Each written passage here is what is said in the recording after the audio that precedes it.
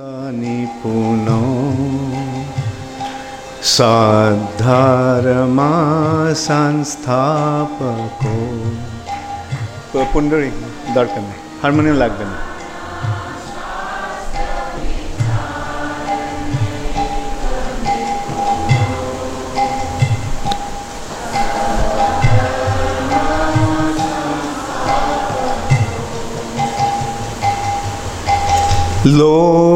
लोकानां हितकारिणो त्रिभुवने मान्नो शरणाकरो।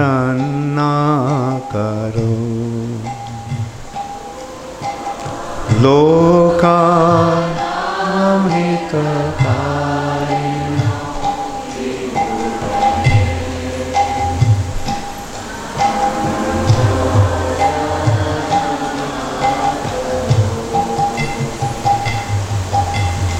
लोकानां हितकारिणो त्रिभुवने मान्नो शरणाकरो।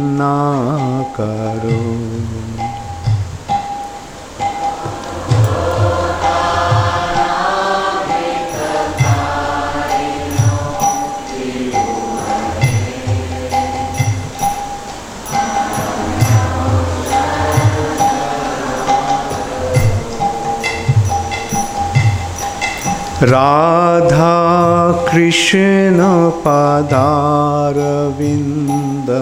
भजना नंदेन मत्तालिको।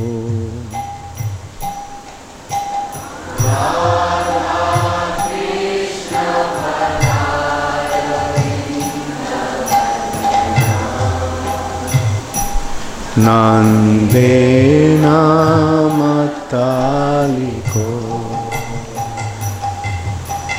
राधा कृष्ण पदारविंद भजना नंदेन मत्तालिको।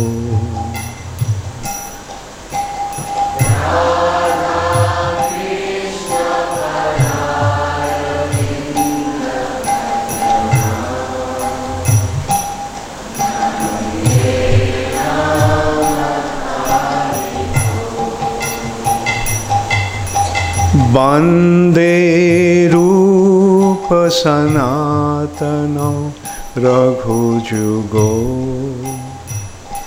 श्रीजीव गोपालको।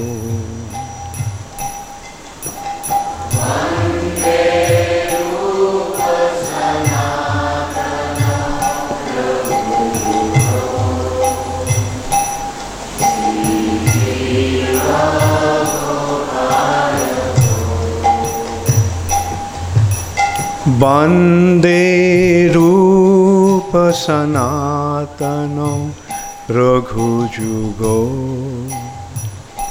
श्रीजीव गोपालको।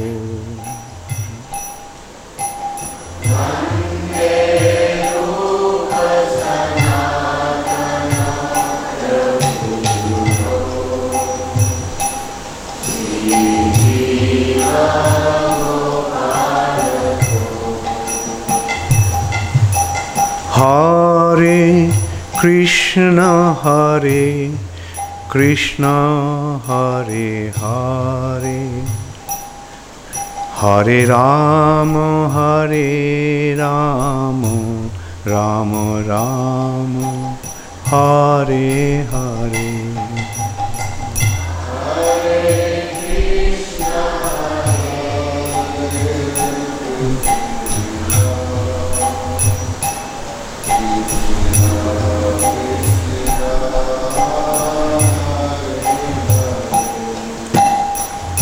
हरे Ram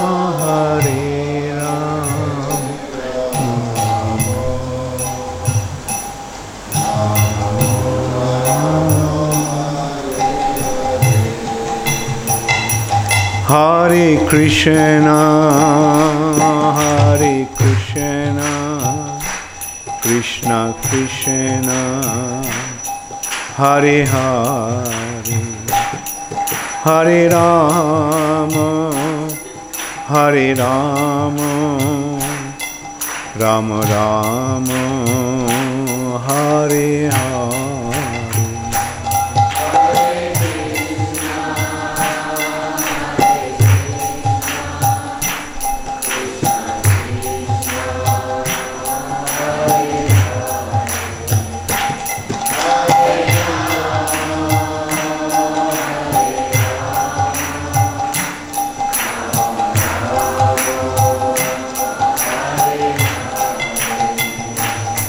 Hare Krishna, Hare Krishna, Krishna Krishna, Hare Hare, Hare Rama, Hare Rama, Rama Rama, Hare Hare.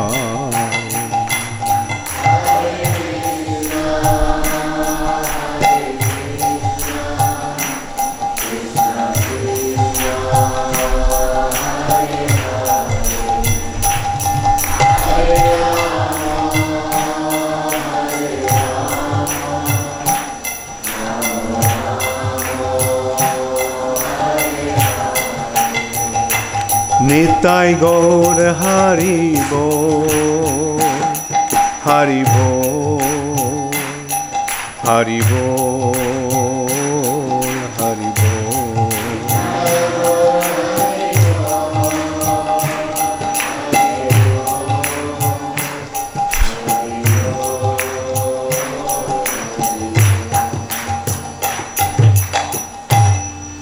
Nama Om Vishnu Padaya Krishna Prasthaya Bhutale Srimate Bhaktivedanta Swami Niti Namine Namaste Saraswate Deve Gauravani Pracharine Nirvishesha Shunnavadi Paschata Dishutarine Srila Prabhupada Ki Jai. Hare Krishna. So this is the last session of Brihad Bhagavatamritam. We almost covered everything, although it was a little difficult, but it seems that I'll be basically able to cover the most of it. And I heard from various devotees how much they liked it, how much they benefited from it. I feel happy, because this is our responsibility as leaders of this movement. Our business is to inspire devotees in spiritual life, make them understand by joining ISKCON what they're actually getting and what is the ultimate goal of life. The real goal of life we actually understand when we come across the teachings of saintly personalities like Srila Prabhupada and personalities, those who adorn our sampradaya, like Sanatana Goswami here. Through this writing, he is giving us the understanding of the real purport of Srimad Bhagavatam, Brihad Bhagavatamritam. On the first day, I actually mentioned that Sanatana Goswami expanded Srimad Bhagavatam, giving the real understanding of what Srimad Bhagavatam is presenting. And in a similar way, Srimad Bhagavatam has been summarized. And the summary of Srimad Bhagavatam is Brahma Samhita. So we can see the importance of Brahma Samhita. Sri Chaitanya Mahaprabhu, who didn't want to carry anything with him, he didn't want anybody to accompany him when he went out in the tour of South India. While he was touring South India and came across Brahma Samhita, the personality who would not carry anything with him, the personality who did not write anything besides the 8 verses of Shikshashtakam, that personality copied this Brahma Samhita and carried with him. And he brought it to Jagannath Puri and presented it to the devotees. Why? Because he considered that Brahma Samhita is the most important scripture. And actually this Brahma Samhita is the summary of Srimad Bhagavatam. What Srimad Bhagavatam is giving has been presented in a concise form in this 5th chapter of Brahma Samhita. So consider these books, these scriptures to be very, very important. Most important. These 2 scriptures are essential for the devotees. So Brahma Samhita, I'm sure all of you are acquainted with, and many of you have recited and read. So try to understand the essence of, or the purport of, or meanings of these verses of Brahma Samhita. In a similar way, this morning also I asked how many of you want to have a copy of Brihad Bhagavatamritam, and many hands went up. Those who don't have, they expressed the desire to have Brihad Bhagavatamritam, and please read those scriptures. Of course, Nityam Bhagavata Sevaya, never neglect the study of Srimad Bhagavatam every day. Nityam Bhagavata Sevaya. Nityam means constantly, all the time. Not only every day. Not just Bhagavat Saptaha, but Nityam Bhagavata Sevaya. And that's what Prabhupada started in ISKCON. Like every morning, studying of Srimad Bhagavatam, discussion on Srimad Bhagavatam in every temple. And when you have the time, also read this Brihad Bhagavatamritam. So through this seminar, I simply try to give you an overview of Brihad Bhagavatamritam and generate some interest, some understanding, so that you feel inspired to study this very, very wonderful scripture.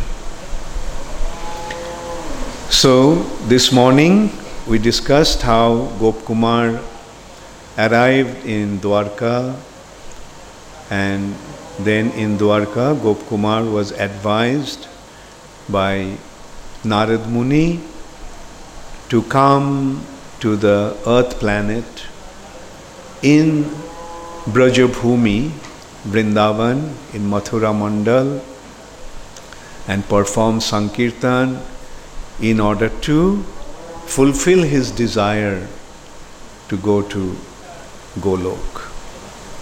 So according to the instruction of Narad Muni, Gopkumar came back to the earth planet in the Brajabhumi, Vrindavan, and there he went to see many places of Krishna's pastimes. Actually, this place was not new to him. He was a resident of Vrindavan. He was a cowherd boy from Govardhan. But after he met his spiritual master in Vrindavan, got the Gopal mantra from him, and as a result of chanting the mantra, as he was making spiritual advancement, he had been time and time again instructed to come back to Vrindavan. And each time he came, he became more qualified to go to the next region of the spiritual domain. And in this way, he saw Vrindavan, that although he spent so many millions of years, we can't even calculate it in the terms of millions, not even in terms of trillions, in terms of zillions. I mean, innumerable amount of time has passed, and the shape of this earth planet changed. But Vrindavan remained the same, Mathura Mandal remained the same. So this is an eternal abode, unchanging abode. And when he came to Vrindavan, he saw that, and rather when he went to Vrindavan, Golok Vrindavan, then he saw that Golok is also exactly like this Vrindavan. Not, of course, with Vrindavan with Loi Bazaar and other things, but Vrindavan, the way Vrindavan actually is, the way Gop Kumar saw Vrindavan, that Golok is totally, absolutely similar to this Vrindavan. In that respect, Bhakti Vinod Thakur said that the Vrindavan that we see is actually, with our mundane eyes, the Vrindavan that we see is actually an outer covering, a film that is covering real Vrindavan. So real Vrindavan is not visible with our mundane eyes. Our mundane vision is being covered. The real Vrindavan, the way it is absolutely like Golok Vrindavan. So this way, Gop Kumar went back to Vrindavan and he started to sing the holy name of the Lord, calling out to him with all the love of his heart. And that is Sankirtan. Calling out to the Supreme Personality of Godhead with all the love of his heart. He sang his name about the pastimes of the Lord loudly and sweetly. So this is how he was spending his time in Vrindavan, and his condition there was so unique. He could not make out whether this condition was living in a flame of forest fire or dwelling in supreme nectar. It's a unique, he couldn't make out whether it is acute pain or extreme delight. Like, in a way, it is a pain, he couldn't make out whether it's joy or suffering, whether it is pain or pleasure. Because, in a way, he used to cry, he used to feel that acute pain of being separated from Krishna. But at the same time, there was this unique feeling that couldn't make him recognize whether it is really pain or something else, whether his heart was submerged in a forest fire, burning in a forest fire, or his heart is experiencing an inundation of nectar. And sometimes he would feel that he has fallen in the hands of a great cheater. Like he has given his life to Krishna, and see how Krishna is treating him. Adarshanat marmahatang karotuva. Just as it has been described in the Shikshashtakam. This is the way the devotees feel. By not giving you my darshan, you are just hurting me so intensely. I have given my life to you, hoping that will be the ultimate perfection of my existence. But see what you have done. You have plunged me in an ocean of suffering. But this suffering condition also, this will come afterwards. That this suffering condition, by making one go through that suffering condition, apparently suffering condition, Krishna actually makes a devotee realize that this viraha, vipralambha, separation is actually the highest form of joy. And that is actually the reason why Krishna doesn't go to Vrindavan, because Krishna feels that if he went to Vrindavan, then the supreme joy that they are experiencing due to his separation will be hindered. The supreme joy, they'll miss out on that, because when Krishna will go there, their joy will turn into anxiety, because their heart will always be thinking, oh, maybe Krishna will leave us, maybe Krishna will leave us. So that joy will be interrupted by this anxiety. Whereas in the separation, the joy of separation is uninterrupted.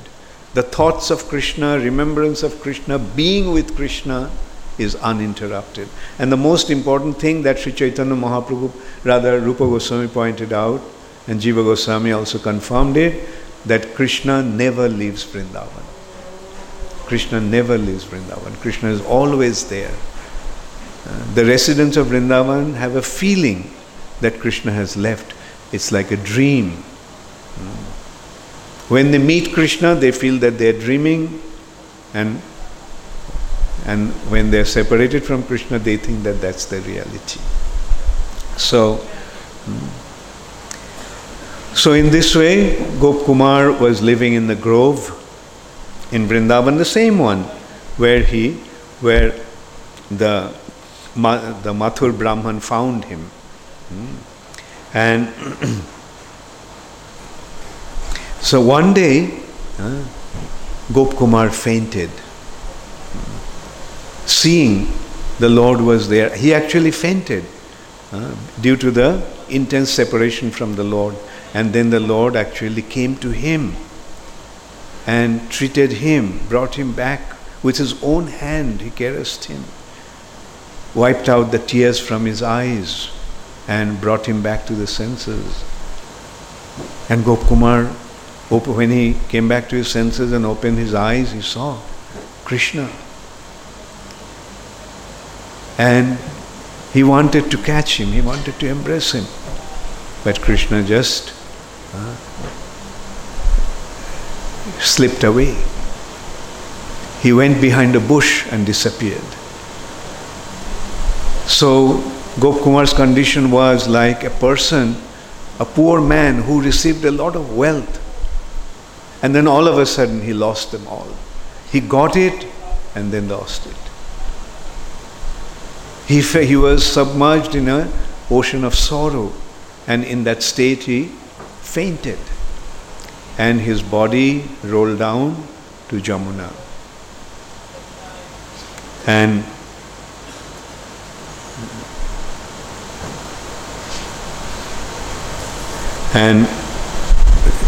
the swift current of Jamuna was taking him away, and he felt as if then when he came back to his senses, he felt that he was being carried in an unconceivable way. And he saw that he was transported to another place. He was moving in a wonderful path, in a vehicle faster than the mind and higher than one could imagine. So high that gradually Vaikuntha Loka, Ajodha, Dwaraka disappeared from his vision, and he arrived in the shining world of Golok, which he had long aspired to reach. Everything there appeared to be the same, as I mentioned, like Bhoma Vrindavan, the earthly Mathura Mandal. And there, in that land, he came to Mathura, and he went to Bishram Ghat to take bath. And there, after he took his bath, he got to know that how Kamsa is tormenting and the devotees and afflicting all kinds of persecutions to the Jadus, and everyone seemed to be very afraid of Kamsa. And So he also became afraid. Out of fear of Kamsa, he heard that Krishna's family, the Jadus, have left, and he also became afraid, and he quickly left Mathura and went to glorious Vrindavan. In that realm, which is the highest region of the spiritual world, where one from the lower region do not have any access, meaning even the residents of Vaikuntha do not have access to that region. Residents of Ayodhya do not have access to that region. And there he entered, and he saw different people, and he felt some kind of loving affection for them. These people were so wonderful. Just the sight attracted his heart towards them. And he was feeling natural ecstasy in seeing them, but he composed himself and asked them, where is the house of Nanda Maharaj? Where can I find Krishna? And but although he was asking them again and again, please look with kindness upon this most wretched person. Please tell me who is the king of this region, where is his residence, which road leads to there. O fortunate people, please be merciful upon me. I am asking you with mournful cries, please give me some answer. O faithful devotees, if even only by gesture you indicate me, I will be grateful to you. Please hear the words of this tormented soul. Alas, you must be under the spell of that clever cheat. But they didn't answer. Although he was asking them as if they didn't hear.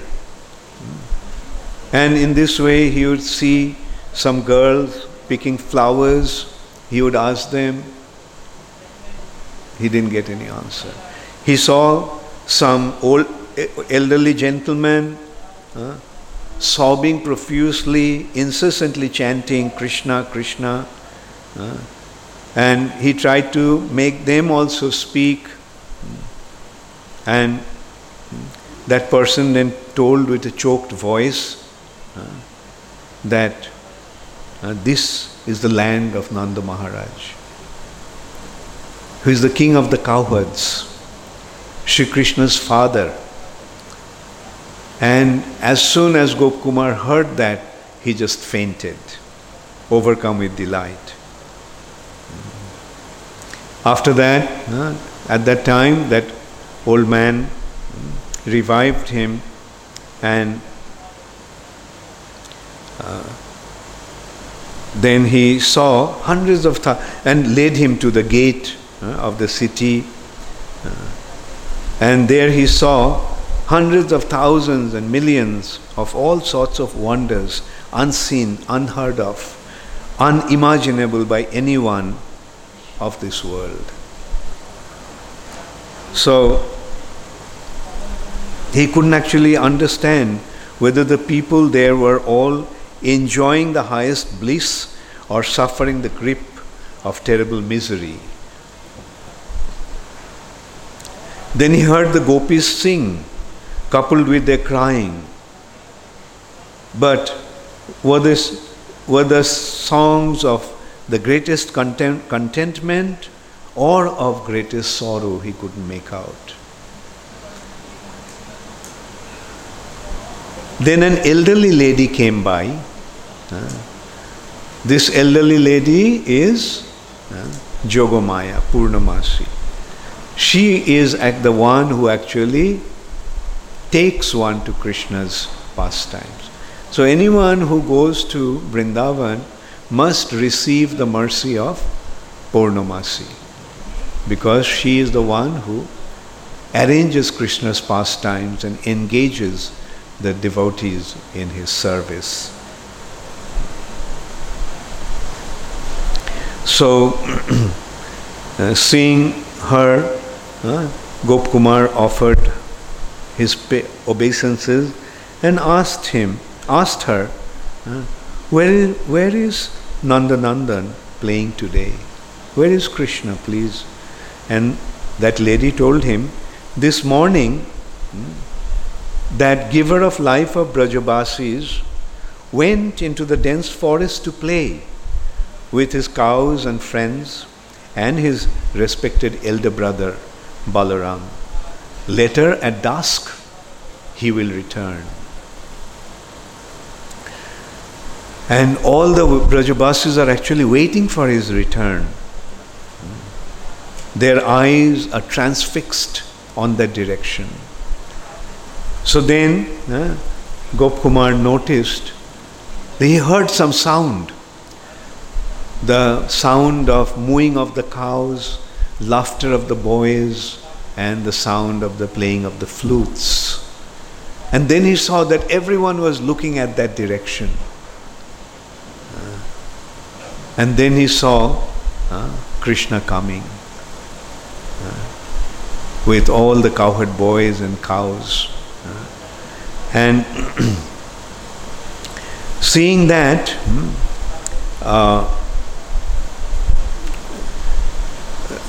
from a distance, seeing Krishna, Gop Kumar ran to meet him. And seeing Gop Kumar, Krishna addressed Sridhama, see, our friend has come back. And Krishna also ran, and they embraced each other. And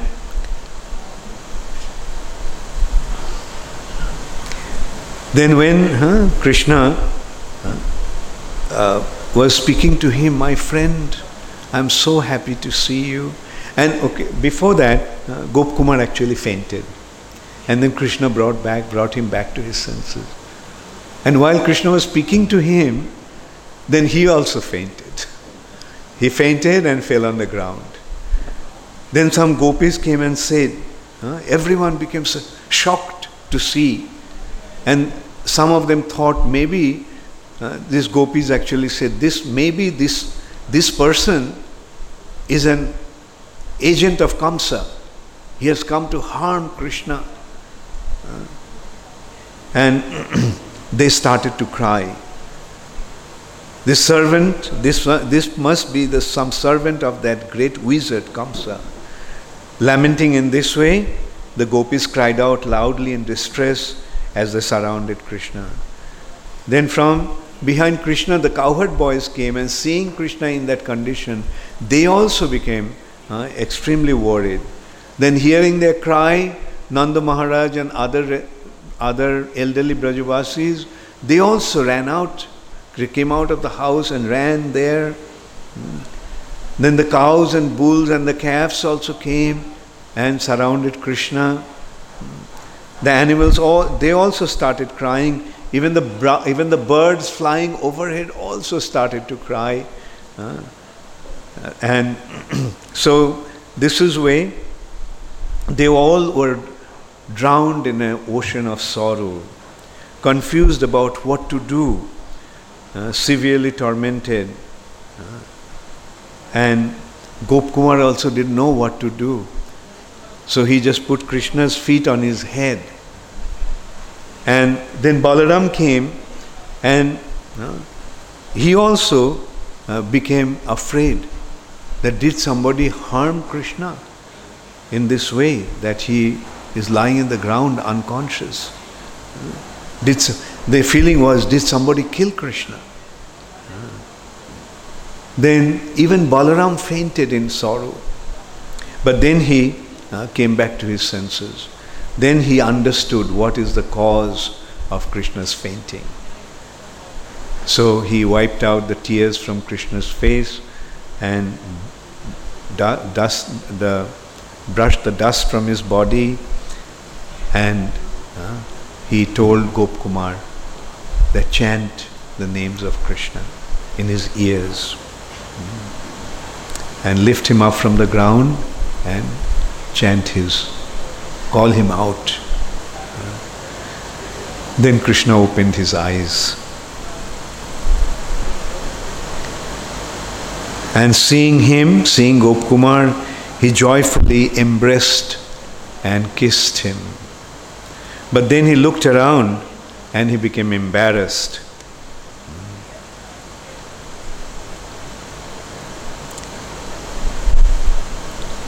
He asked me, then Krishna greeted all the people of Braja and entered the best of cowherd villages with the gait of an elephant.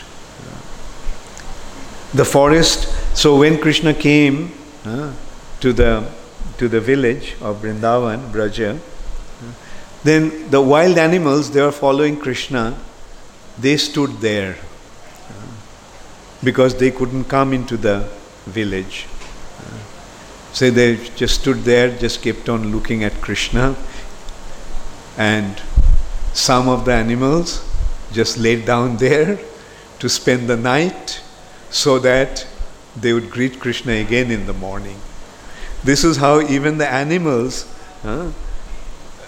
were feeling miserable, being separated from Krishna. They simply stood at the entrance of the village, ready to spend the entire night with the hope of seeing their Lord again the next morning.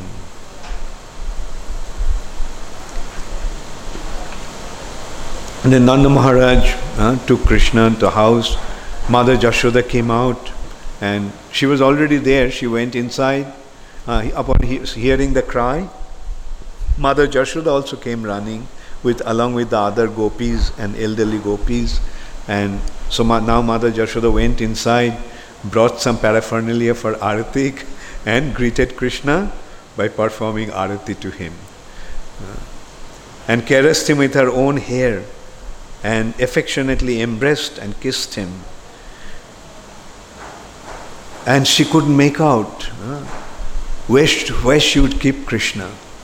Whether she would keep Krishna on her head, at her breast, or within her womb to protect him. This is the affection that Mother Jashoda felt for Krishna.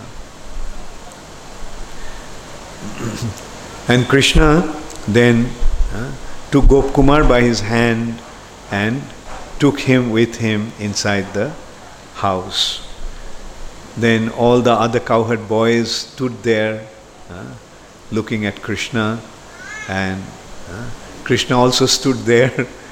He just waved at them, and the boys couldn't leave.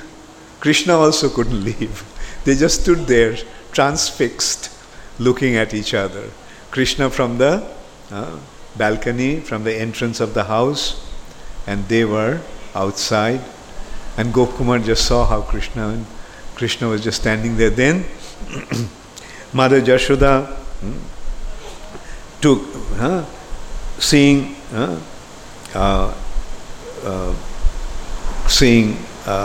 Krishna in that condition, took him inside. Come Krishna, come inside. So then Krishna went, and seeing this Gopkumar, Mother Jashoda also was so happy that she caressed him, and as if he was her own son. At that time, all the gopis arrived there, and Mother Jashoda was preparing to bathe Krishna, and Krishna was thinking that he wanted to be with the gopis, but if Mother Jashoda was there, so he could not. Mother Jashoda and Mother Rohini was there, so he could not deal with the gopis properly. So he told, Mother, I'm feeling very hungry. Please quickly make some food for me. And Mother Jashoda then told the gopis, okay, you all bathe Nanda Dulal, and I'm going with Rohini to prepare for Krishna's dinner. And then Then the gopis then quickly took up that position to bathe Krishna and Balaram. So they quickly bathed Balaram and sent him off to bring Nanda Maharaj back for dinner. And then gopis divided up in different services among themselves. They removed Krishna's various ornaments one by one and wiped his limbs with their own garments. Then they asked for his flute. So Krishna recognized that the gopis considered the flute to be their enemy. So he was not comfortable giving the flute to them. So he just threw the flute and Gop Kumar caught it. So he gave it, he kept the flute in the safe custody of Gop Kumar. And so then the gopis smeared Krishna's body with oils, and in this way they massaged Krishna's body. And when they were smearing Krishna's body with oil and rubbing the oil in his body, Krishna, in a playful naughtiness, he suddenly drew his breath, making a sound of pain. And hearing that sound, Mother Jashoda came out running from inside. What happened? What happened? And she chastised the gopis. Treat him carefully. Don't hurt him. What are you doing? So this is how Krishna had his naughty exchange with the gopis. And when then Mother Jashoda saw that Krishna was smiling, then she felt relieved and went into inside the house. And then the gopis bathed Krishna with warm, clear, fragrant water carried from Jamuna in jewel-studded vessels and clay pots. They dressed him like an actor and decorated him the way he liked, with clothes, jewelry, wonderful garlands, and perfume pastes, all brought from their homes. They decorated his throat, his forehead, his cheeks, and so on with wonderful designs made with first-class pastes of sandal, saffron, and musk. And while they were decorating Krishna, Krishna lovingly gazed at the gopis. They tried hard to keep their hands steady. While they were decorating Krishna, they were being with Krishna and seeing that Krishna was looking at them. Their hands started to shake, and they found it difficult to do the design properly. And Krishna, in his playful way, was speaking to them about what happened in the forest today, and he was joking with them in a charming way, and he inspired in this way their loving relationship.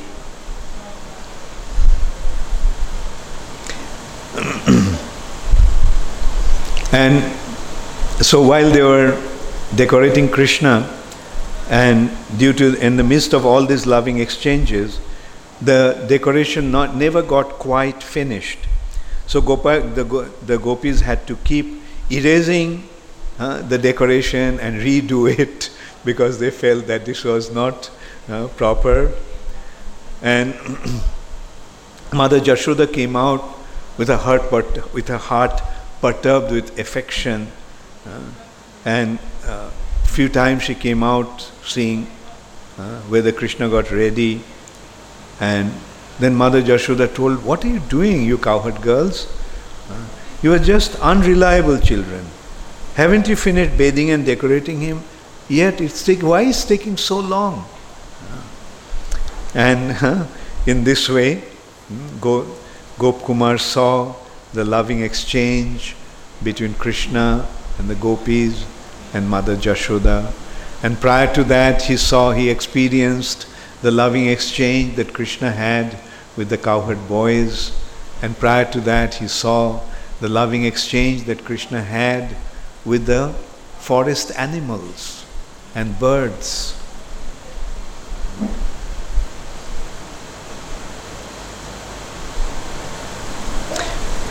So then, when the gopis saw that Nanda Maharaj has arrived with Balaram, and after taking his bath, so they quickly left that place, and Krishna came forward.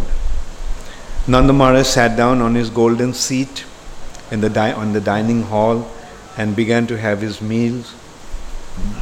And Mother Jashoda's darling child sat on his left, Nanda Maharaj's left, and the son of Rohini, Balaram, sat on the right. And they put a seat for Gop Kumar in front. And from inside the house, Mother Rohini sent the meal, the prasadam, that were actually fit for an emperor. And arranged in many jewel-studded vessels of gold and silver, and Mother Jashoda served them.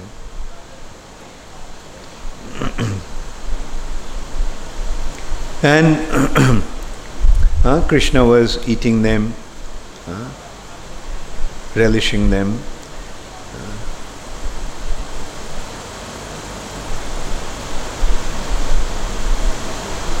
And sometimes Krishna's father and mother and brother took turns to carefully put the food in Krishna's mouth, morsels of food in Krishna's mouth, and Krishna playfully accepted. And they were also feeding Krishna. And then different gopis also brought different food stuff from their house, and they served that also. And Krishna took them and he appreciated, oh, this preparation is so nice, so tasty. And then Radharani put some food that she brought, and it was kept there. So Krishna took a pinch from that and put it in his mouth, and he twisted his mouth in such a way as if he tasted something bitter as juice of neem leaves. And and then he looked towards Radharani, and Radharani, and Krishna made that gesture, and Radharani looked at him with her eyes expressing surprise and some kind of amazing feeling, like, what's the matter? Why are you behaving like that? That was the way she looked at Krishna. And is it so bad? Mother Jashoda even looked at Radharani as if telling, Radharani, what happened? What did you cook today? That our son, Nanda Dulal, is feeling that way about the taste. And then Krishna gave that to Gop Kumar, said, you take it, you eat it. And when Gop Kumar tasted that, he felt that this is the most relishable thing that he ever tasted. And he couldn't understand why Krishna reacted like that. And then, from the loving exchange of glances that Krishna had with Krishna and Radharani had between them, Gop Kumar realized that it was Krishna's playful prank with Radharani. And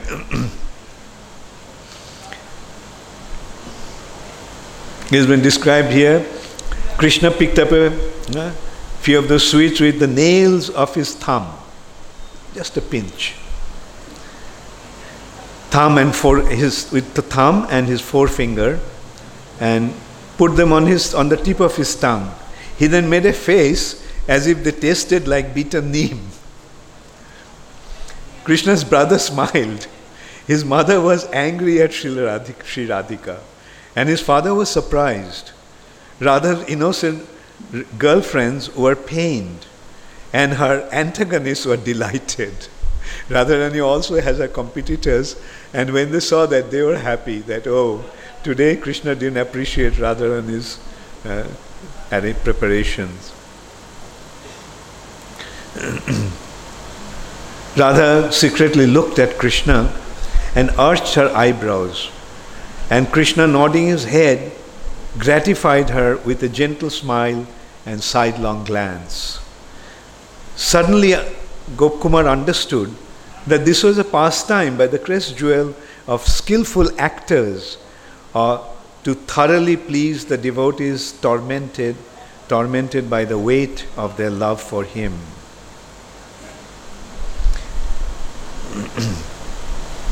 So in this way, Krishna had his dinner, and he took Gopkumar also to take part in that dinner.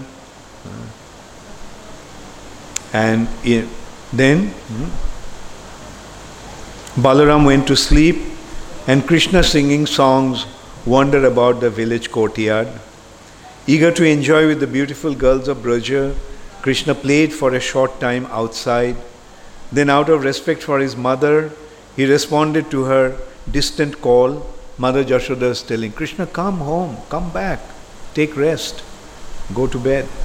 So he went straight to his bedroom and lay down comfortably on his bed. And then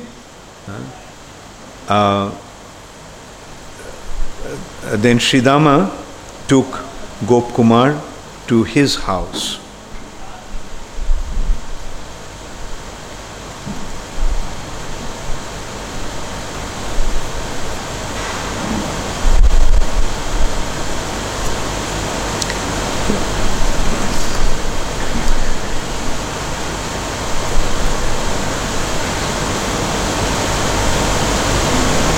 Gopkumar actually belonged to Sridama's group. In the spiritual world, there are different group leaders. The cowherd boys has group.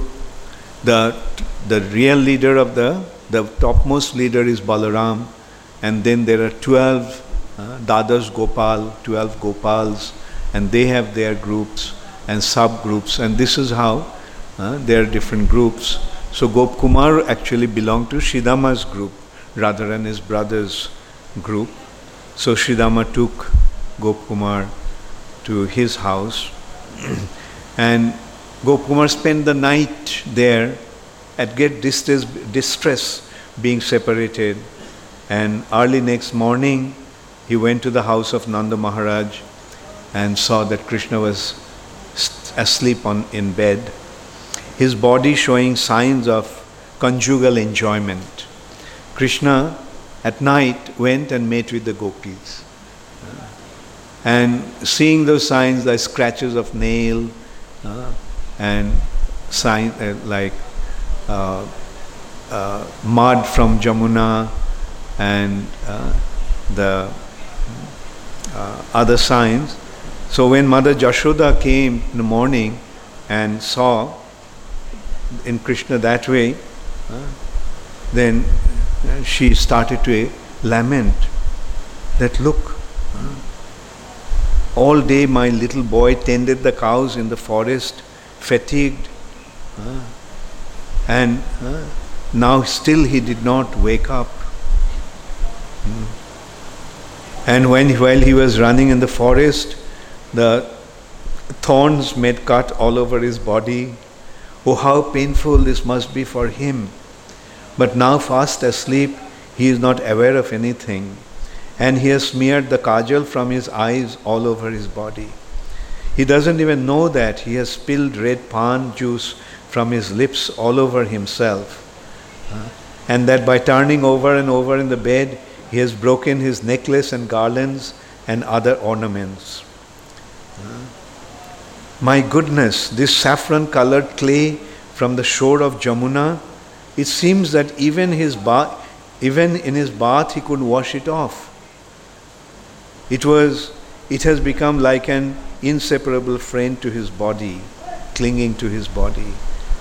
Yesterday evening, those fickle gopis didn't bathe him with proper attention. They didn't nicely apply the oil and wipe off what was left.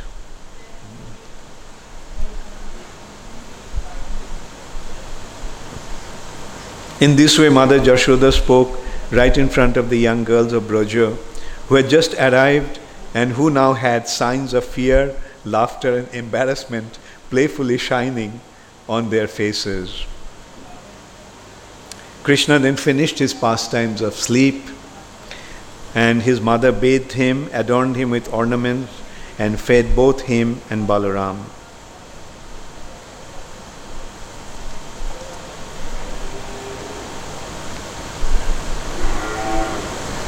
And then when Shri Krishna was ready to leave with the cowherd boys to tend the cows, Mother Jashoda asked the Brahmanis, the elderly Brahmana ladies and other ladies to offer blessings to Krishna. And she made Krishna do all prescribed rituals to prepare for his outing.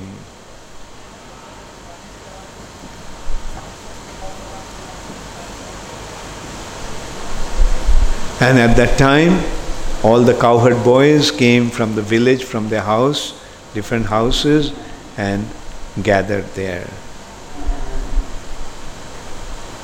And Krishna with Balaram stood there, playing in hands, joyfully sang, danced, and glorified them. Krishna's elder brother walked in front, and I walked behind. And the girls, unable to tolerate being separated from Krishna, found excuses to follow and came out from the village, helplessly pulled by ropes of love. Mother Jashoda saw Krishna perspiring from a mood of ecstasy and came to wipe his face and went with him as far as the outer gates of the village, her breasts wet with milk. At Krishna's request, Mother Jashoda turned back towards the house. But she took a few steps, then she stopped. She couldn't go any further and went back to Krishna again. So this is how it happened a few times. Krishna would tell Mother, Mother, now you have come far enough, now you go home. So Mother Jashoda would go back, and after taking a few steps, she would stop. And then she would look at Krishna and come running. So this is how it went on for a few times. But then she again returned and plaintively gave him some instructions, and instruction to Balaram also. Balaram and other cowherd boys. Balaram, you protect Krishna. When he is in the forest, so many dangers are actually afflicting us. So I am depending upon you. And because no elderly person is there, so you are his elder brother, you are the senior most, so you take care of him. And she would advise Krishna, instruct Krishna, my child, don't go too far in the forest, into the impenetrable wood, and never enter deep into the forest where there are thorns.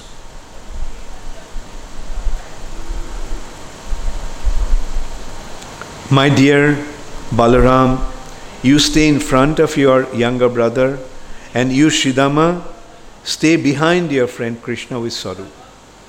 And Amsu should stay on Krishna's right and Subala on his left.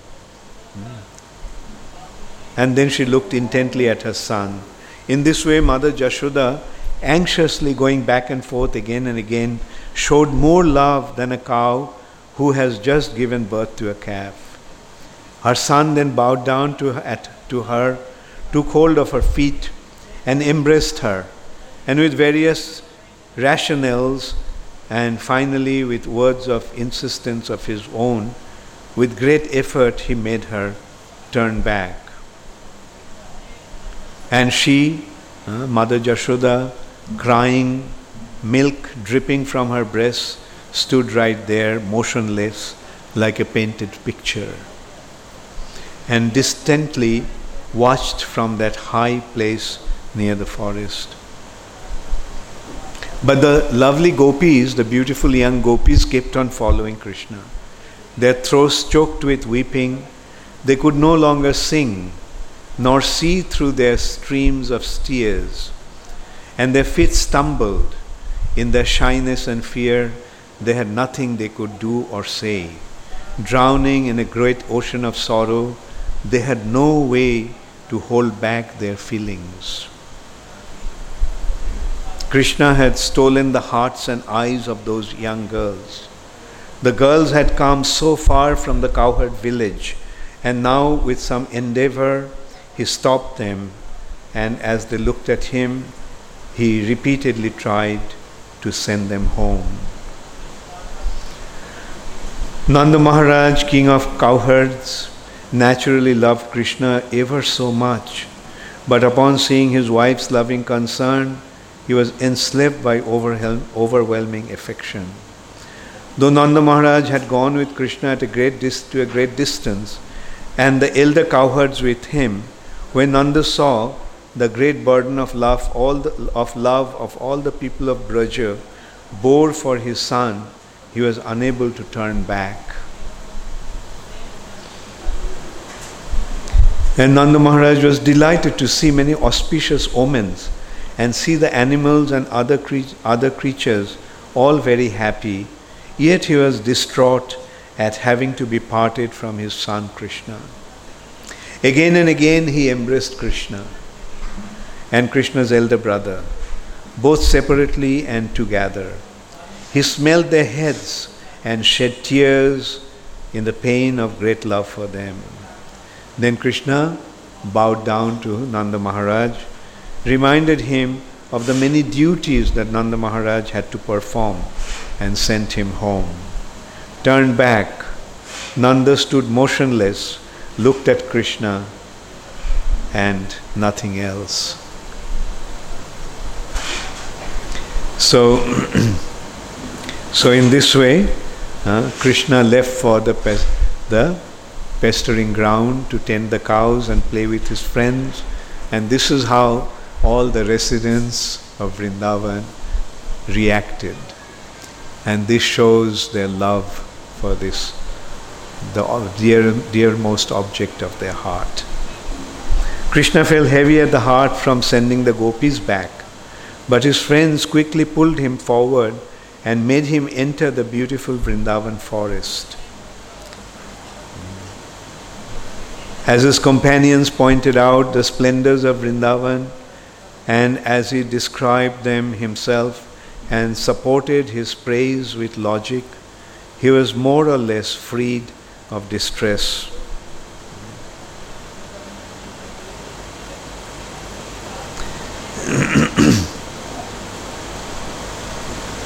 In this way, Gopkumar experienced how the happiness of the residents of Golok far exceeds any other. It transcends reason, so how can it give room for words? Only those who live in Golok and always perceive that happiness know its true nature, because the Lord has such friendly feelings towards them.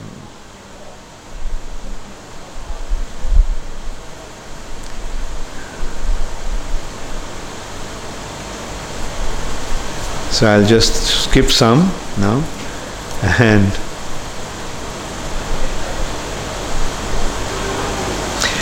one day, so this is how Krishna would spend his time with the cowherd boys.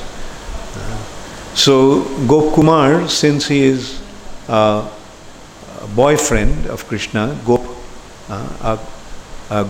Balak, his time with Krishna was mostly during the day.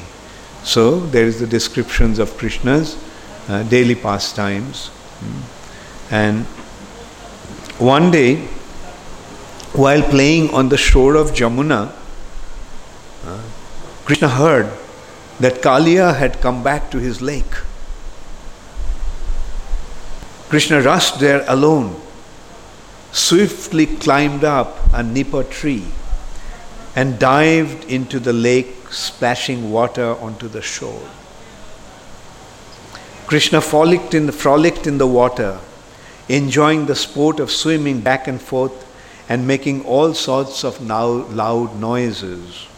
But then he drew near the cruel Kaliya and out of curiosity allows himself to be enveloped by the serpent's coil. He allowed Kaliya to envelop him in its coil. When Krishna's companions, the cowherd boys, saw that for no good reason Krishna has disappeared, Krishna was gone, they all became very worried, as if struck down by death. In great anxiety to find him, they followed his footprints to the lake. So, when they came to the lake, they saw Krishna in that condition. And seeing in that condition, many of them fainted, many of them started to cry, and even the animals also, forest animals also came and saw Krishna's condition.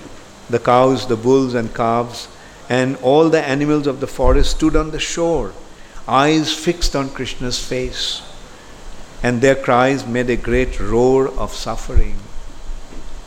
Birds, exhausted from lying loudly crying, flew over the lake and they fell into the lake. Trees and plants suddenly dried up, and many terrible inauspicious omens appeared. Inspired by Lord Krishna's from within, one old man, being inspired, seeing that condition of Krishna, ran into the village and crying, he just announced what happened. The people of the cowherd village had already saw some frightening, inauspicious signs, and so they, in frantic concern, they started out to seek him. They ran to meet Krishna. Balaram, who was sitting in his house, tried to console the people of Braja, who were running forward like living corpses. Balaram just cried, "This cannot be true."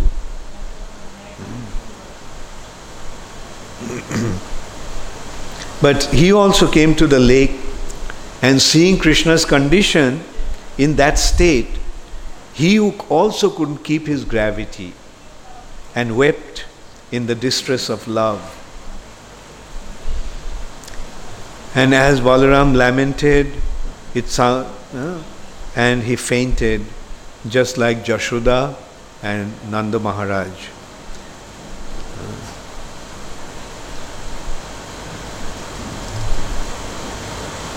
Now, hearing that sound, now Balaram actually came back to his senses again. And moment later, Krishna's parent again became conscious. Seeing their son in such plight, they cried loudly and rushed to enter the lake. But powerful Balaram held them back with the strength of his arms. Baladev said, "These are not the attendants who live with you in Vaikuntha. They are not the forest monkeys. They are not the Jadavas. These are your devoted Golok," Balaram told to Krishna, "who have no life other than you. They are dying, my Lord, and there is nothing I can do to save them." Balaram appealed to Krishna, "My dear Lord, these residents of Vrindavan, residents of Golok, are very special. You are their life and soul. So seeing you in this condition, they all are dying. So please keep them alive. I cannot keep them alive. O merciful Krishna, please give me this game. Please give up this game before these devotees die. Otherwise, O Krishna, the sole friend of the cowherds, your gentle heart will come to grief." Then Krishna stopped his self-invented sport and freed himself from the grip of the Kaliya's coil. He climbed up on Kaliya's thousands of upraised, outspread hoods and extended his lotus arms. And the gopis, who also fainted seeing in that condition, they came back to their consciousness, regained their consciousness.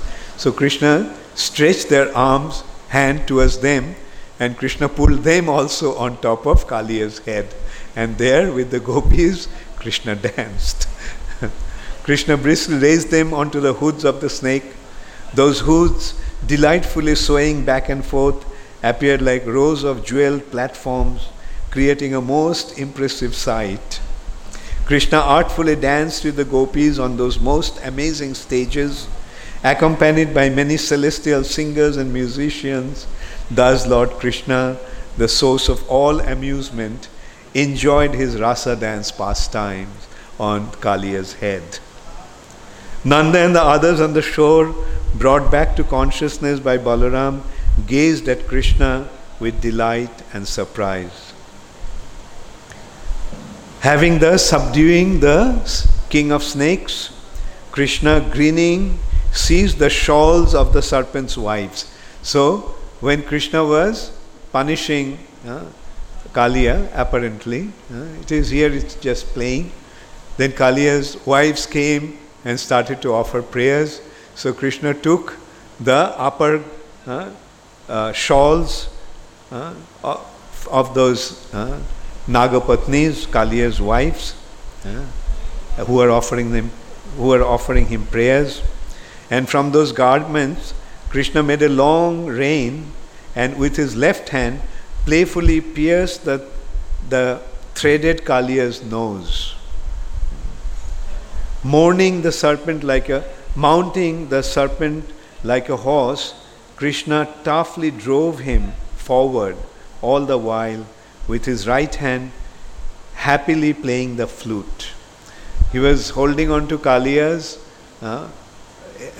mouths, as with the shawls of the Nagapatnis he made the rain, and with the right hand he was playing the flute. And then sometimes he would swing his flute overhead as if like a whip to encourage Kaliya to drive.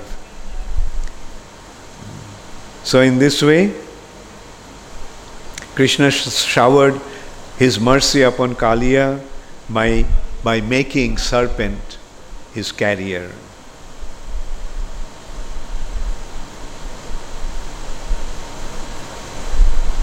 Then, together with the troops of young cowherd girls, most amazing Krishna dismounted Kaliya.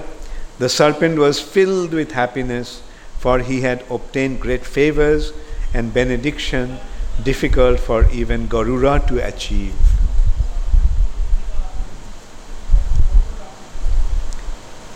Once, the two great demons, Keshi and Arishta, came to Vraja. They were favorite servants of wicked Kamsa, visible manifestations of his life here. They assume the form of a huge horse and other a bull. Keshi took the form of a huge, gigantic horse, and Arishta took the form of a bull. They terrified the cowherds trampling the land of Gokul. Though Krishna's frightened loved ones tried to stop Krishna, pulling him back with all their might, Krishna reassured them, showing the courage of a hero. So Krishna proceeded to deal with those two demons, Keshi and Arishta. Keshi, running very fast, appeared before Krishna, and Krishna with a kick tossed him far away. Krishna next found Arishta, the bull, pierced a hole in his nose, tied him up, and brought him before Lord Shiva, Gopishwar. and offered Arishta to Lord Shiva to become his bull.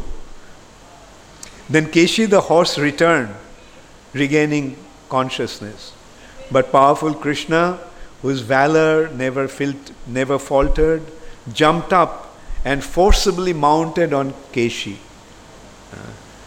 training him to move here and there. Krishna splendidly displayed his own prowess by taming Keshi completely. Krishna actually tamed this terrible Keshi in this way.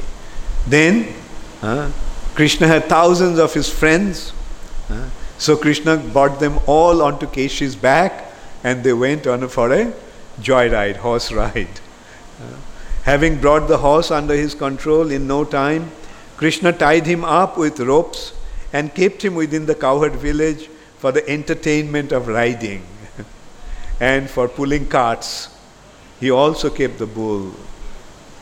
One day while Krishna was living in the town of Nandishwar, Akrura came on Kamsa's order to take Krishna from Braja to Mathura.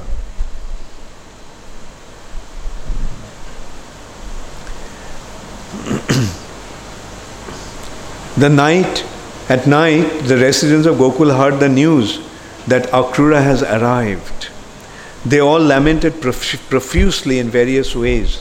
They cried and fainted again and again. Jashoda was terrified of wicked Kamsa, hiding herself and hiding Krishna by keeping him covered with her cloth. She uttered special vow for his protection. When Mother Jashoda heard that Akrura came to take Krishna, Mother Jashoda took Krishna and covered him up and she took Krishna and she was hiding and covered Krishna also in a hiding. When Nanda Maharaj woke up in the morning, Akrura explained things and presented numerous arguments to convince him. Nanda in turn convinced his sobbing wife and then brought Krishna outside. The gopis watched helplessly as if Nanda were depriving them of their life heirs, and without shame cried out in agonized voice, "Alas, alas." When Jashoda came outside, miserably wiping tears, and torrents of tears came from her eyes, she took her son's hand and placed it in the hand of Akrura, the son of Safalka, as if giving Krishna to him for safekeeping. She then told Nanda, I place in your hands this son, more dear to me than life and wealth. Don't trust anyone, just bring him back to my side and return him to my hand.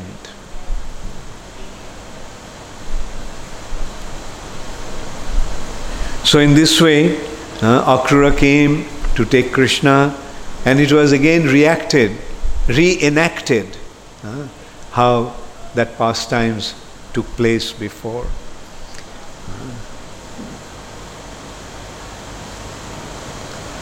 So everyone was crying, except Akrura, Nanda and Balaram and the cowherds.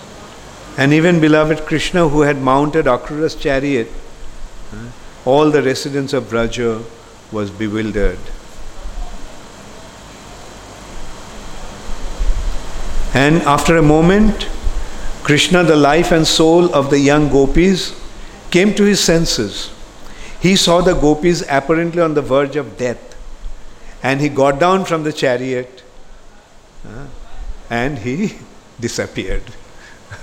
He ran into the forest, surrounded by the gopis, unseen by others. He went to the forest grove. When Akrura saw that Krishna is missing, so he started to look for Krishna.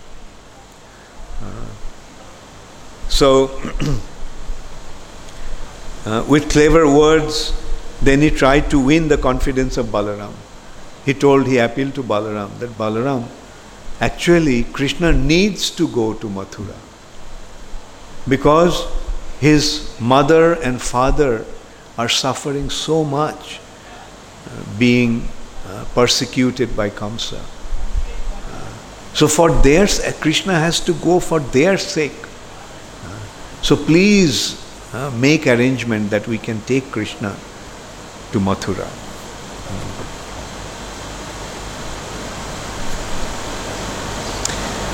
So then Balaram, being convinced by Akrura in this way, went with Akrura and Vasudev to the forest. Following certain signs, he was able to locate the grove. Finding Krishna surrounded by gopis, Balaram stood at a distance. But Akrura, in a tearful voice, spoke out so that Krishna would hear those words. So Akrura said, "Evil Kamsa is unceasingly harassing your old parents. Swords held high, he is ready to kill them. Surely you should not neglect them, your devotees, so burdened by fear, by sorrow, by pain. The Jadavas had no shelter but you, all in great distress, their eyes fixed upon the path for my return. They are burning in a fire of lamentation. They all live in terror of Kamsa, and so also do the demigods, Brahmanas, and other exalted persons. Don't deprive them of hope." Kamsa, the subduer of demigods, always brags about the strength of his own arms. He has no regard for anyone. He is constantly worshipped by demons like himself, some impotent, some very powerful, and by the rulers of men. In this way, Akrura spoke, and taking a blade of grass on his mouth, between his teeth, and cried plaintively again and again. Then that person named Uncruel, Krura means cruel, Akrura means not cruel, who had most brutal duty to perform. The one whose name was Uncruel had the most cruel responsibility to execute. Offered his obeisances to all the women of Braja one by one. And Akrura said, "Don't be death for the descendants of the Jadu dynasty and for all the people of the world. Please have mercy on them. Dear goddesses, Krishna's wretched parents are imprisoned by Kamsa. Please help rescue them." And then the gopis said, "You great cheat, you speaker of falsehood, you follower of Kamsa, how can those you speak of Krishna's parents? These two boys are the sons of Nanda and Jashoda. Don't murder Gokul. Do not become a killer of women." So the gopis didn't accept that Krishna is the son of Devaki and Vasudeva. To them, Krishna is the son of Nanda Maharaj and Jashoda. So when Akrura said that Kamsa is about to kill Krishna's parents, they couldn't accept that. He said, "What are you talking? You're a cheat. You are a liar. You are talking about Krishna's parents being imprisoned as if Krishna's parents are somewhere else. Krishna's parents are here, Nanda and Jashoda." So in this way, but then when Krishna heard the wicked Kamsa's deeds, when he heard the misery he himself has caused his own relatives, and when he saw that Balaram agreed with Akrura, he apologized to the gopis, and showing anger and sadness, he left the grove. Akrura was overjoyed with Balaram's permission. He quickly left the grove and ran to bring the chariot. When the gopis understood that Krishna was about to leave for the city, they fixed their eyes on his lotus face. In dread of imminent fire of separation, they cried and spoke to Krishna, falling at his lotus feet. They said, "O Master, we cannot live even a moment without you. We have no other shelter. Do not abandon us. Your maidservants, O Lord, take us with you wherever you go. For the sake of you, the forests have become our homes, and our homes have become forests. Our enemies became our friends, and our friends became our enemies. Poison, sweet nectar, and nectar poison.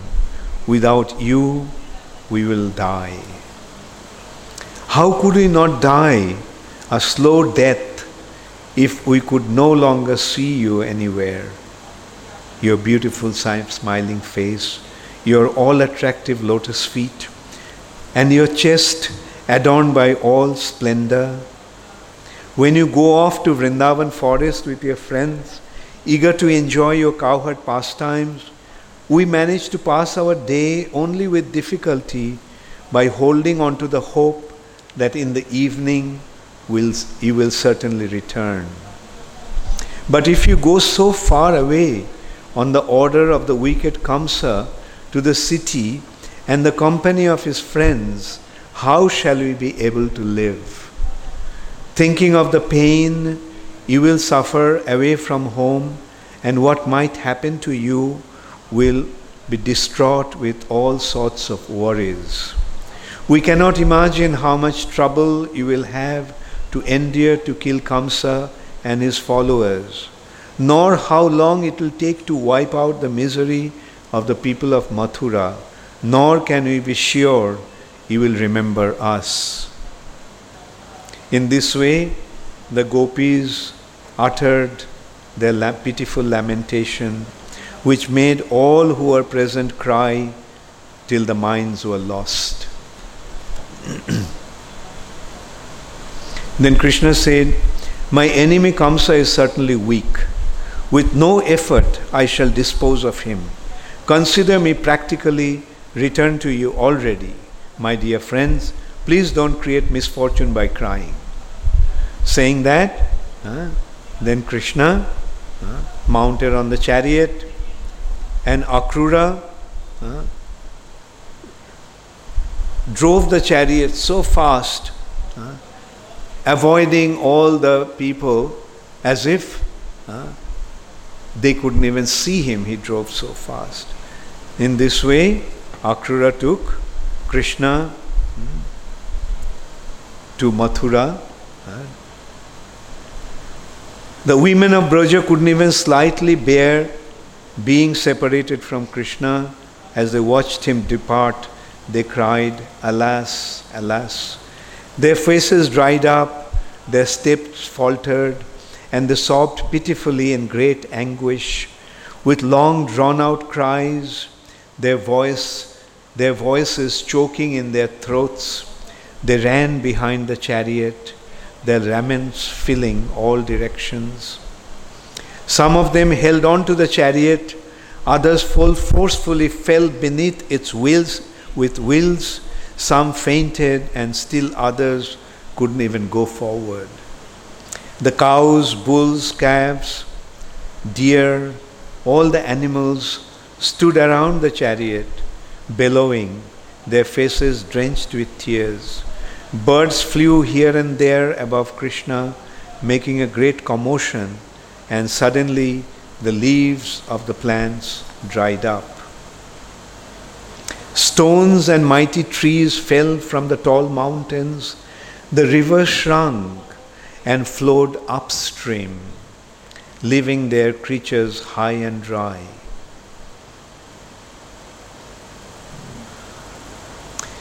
So then Akrura, fearing that Krishna might jump down from the chariot and go off again, supported the Lord from behind, as if affectionately concerned that the Lord might faint and fall down. So Akrura from his behind was holding on to Krishna so that Krishna cannot run away again. Noticing that Krishna was indeed about to faint, Akrura took permission from Balaram, Nanda and others, cracked his whip and vigorously made the chariot horses set out. He quickly drove the chariot away, swerving to avoid the animals and the cowherd women who had fallen here and there. As the gopis looked on, crying woefully like Karuri birds, Akrura drove off with Krishna like an eagle carrying a piece of flesh. He drove the horses so swiftly that no one could tell where he went. All the cowherd men headed by Nanda mounted their own carts, yoked to large bulls, and quickly followed Akrura. Akrura brought Krishna to Lord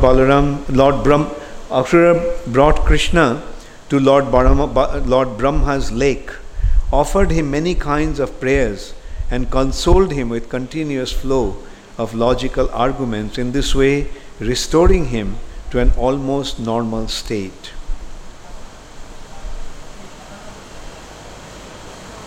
So this is how Gop Kumar, whose spiritual name actually was Sarup, his voice full of grief, loudly wept. I mean, while he was describing these activities of Krishna in Golok, he started to cry. And overwhelmed by ecstasy and pure love, he fainted. Coming back to his senses, Sarup said, Krishna went to Madhupuri, where he pleased all his residents. He killed Kamsa and his followers and delivered his own parents. He installed Ugrasen, Kamsa's father, as king, brought the Jadavas back from all directions, and consoled the people of the city.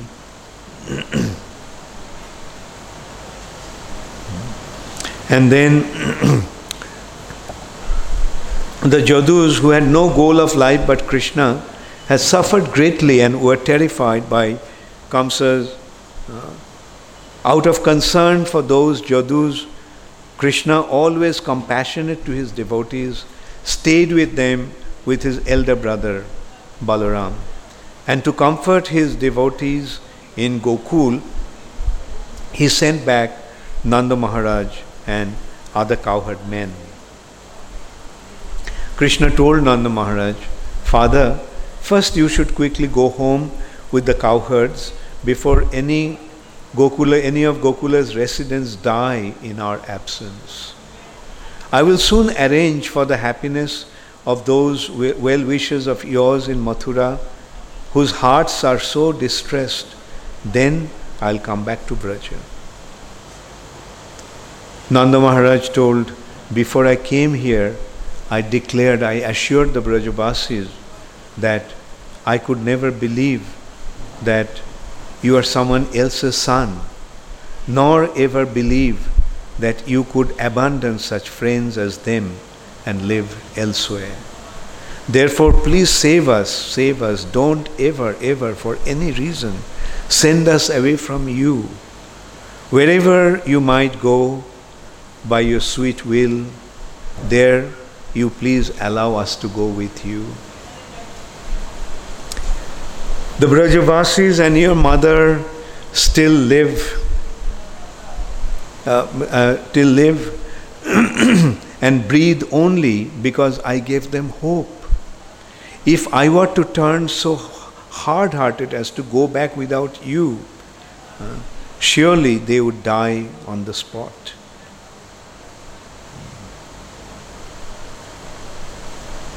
Shidama told Krishna, when you display your glories by grazing the cows in the pasture, dear Lord, you are hidden behind trees or creepers.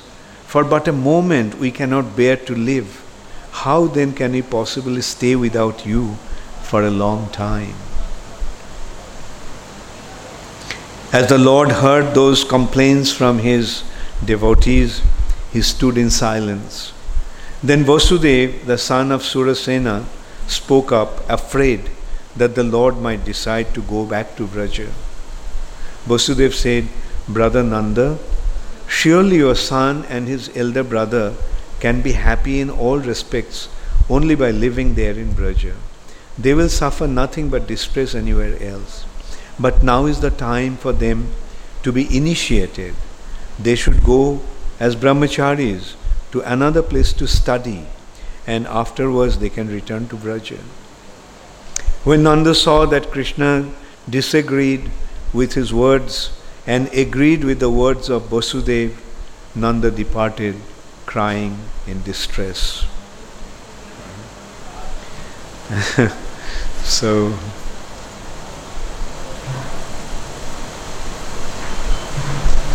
obeying Krishna's order, the Nanda Maharaj and cowherd men went back to Braja. And when the Brajavasis heard that he had arrived, they all came out to greet him full of joy. Nanda, however, overcome with sorrow of shame, covered his face with his cloth and went home. There he lay on ground and cried, supremely miserable. The Brajavasis, not seeing their Lord, were besides themselves with distress, confused about what to do, and sick with foreboding and apprehension. Actually, when Nanda Maharaj, they got the news that Nanda Maharaj came back, the Brajavasis thought that Krishna also came back. So they ran to meet, but they saw that Nanda Maharaj came back without Krishna and Balaram. And Nanda Maharaj felt so embarrassed that he gave them the words that he will bring Krishna back, but he had to come back leaving Krishna behind. So he, in utter embarrassment and agony, he covered his head, and quickly went to his house, and he fell on the ground and started to cry. Mother Jashoda cried, and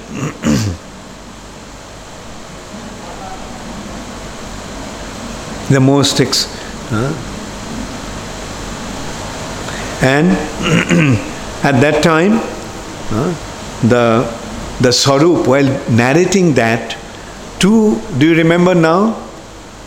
Who is telling this story or anecdote? That Gopkumar to that Brahmana. And while he was narrating this incidents to Brahmana, Gopkumar fainted. Then that Brahmana, with great difficulty, brought Swarup to his normal condition. And Gopkumar, fearful of becoming confused again, spoke no further details on that topic. So Gopkumar didn't say anything, he just...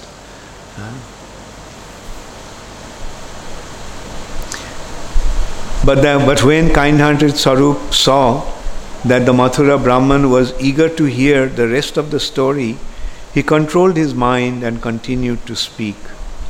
He told Krishna heard from a reliable person that the heavy sorrow of Brajavasis felt could never be removed by any other means. He fully explained the state of affairs to the people of Mathura, and controlled by the love of his dearest devotees, he soon went back to Braja. So Krishna went back to Vrindavan. Impelled by compassion. So this is how in Golok also these pastimes would take place.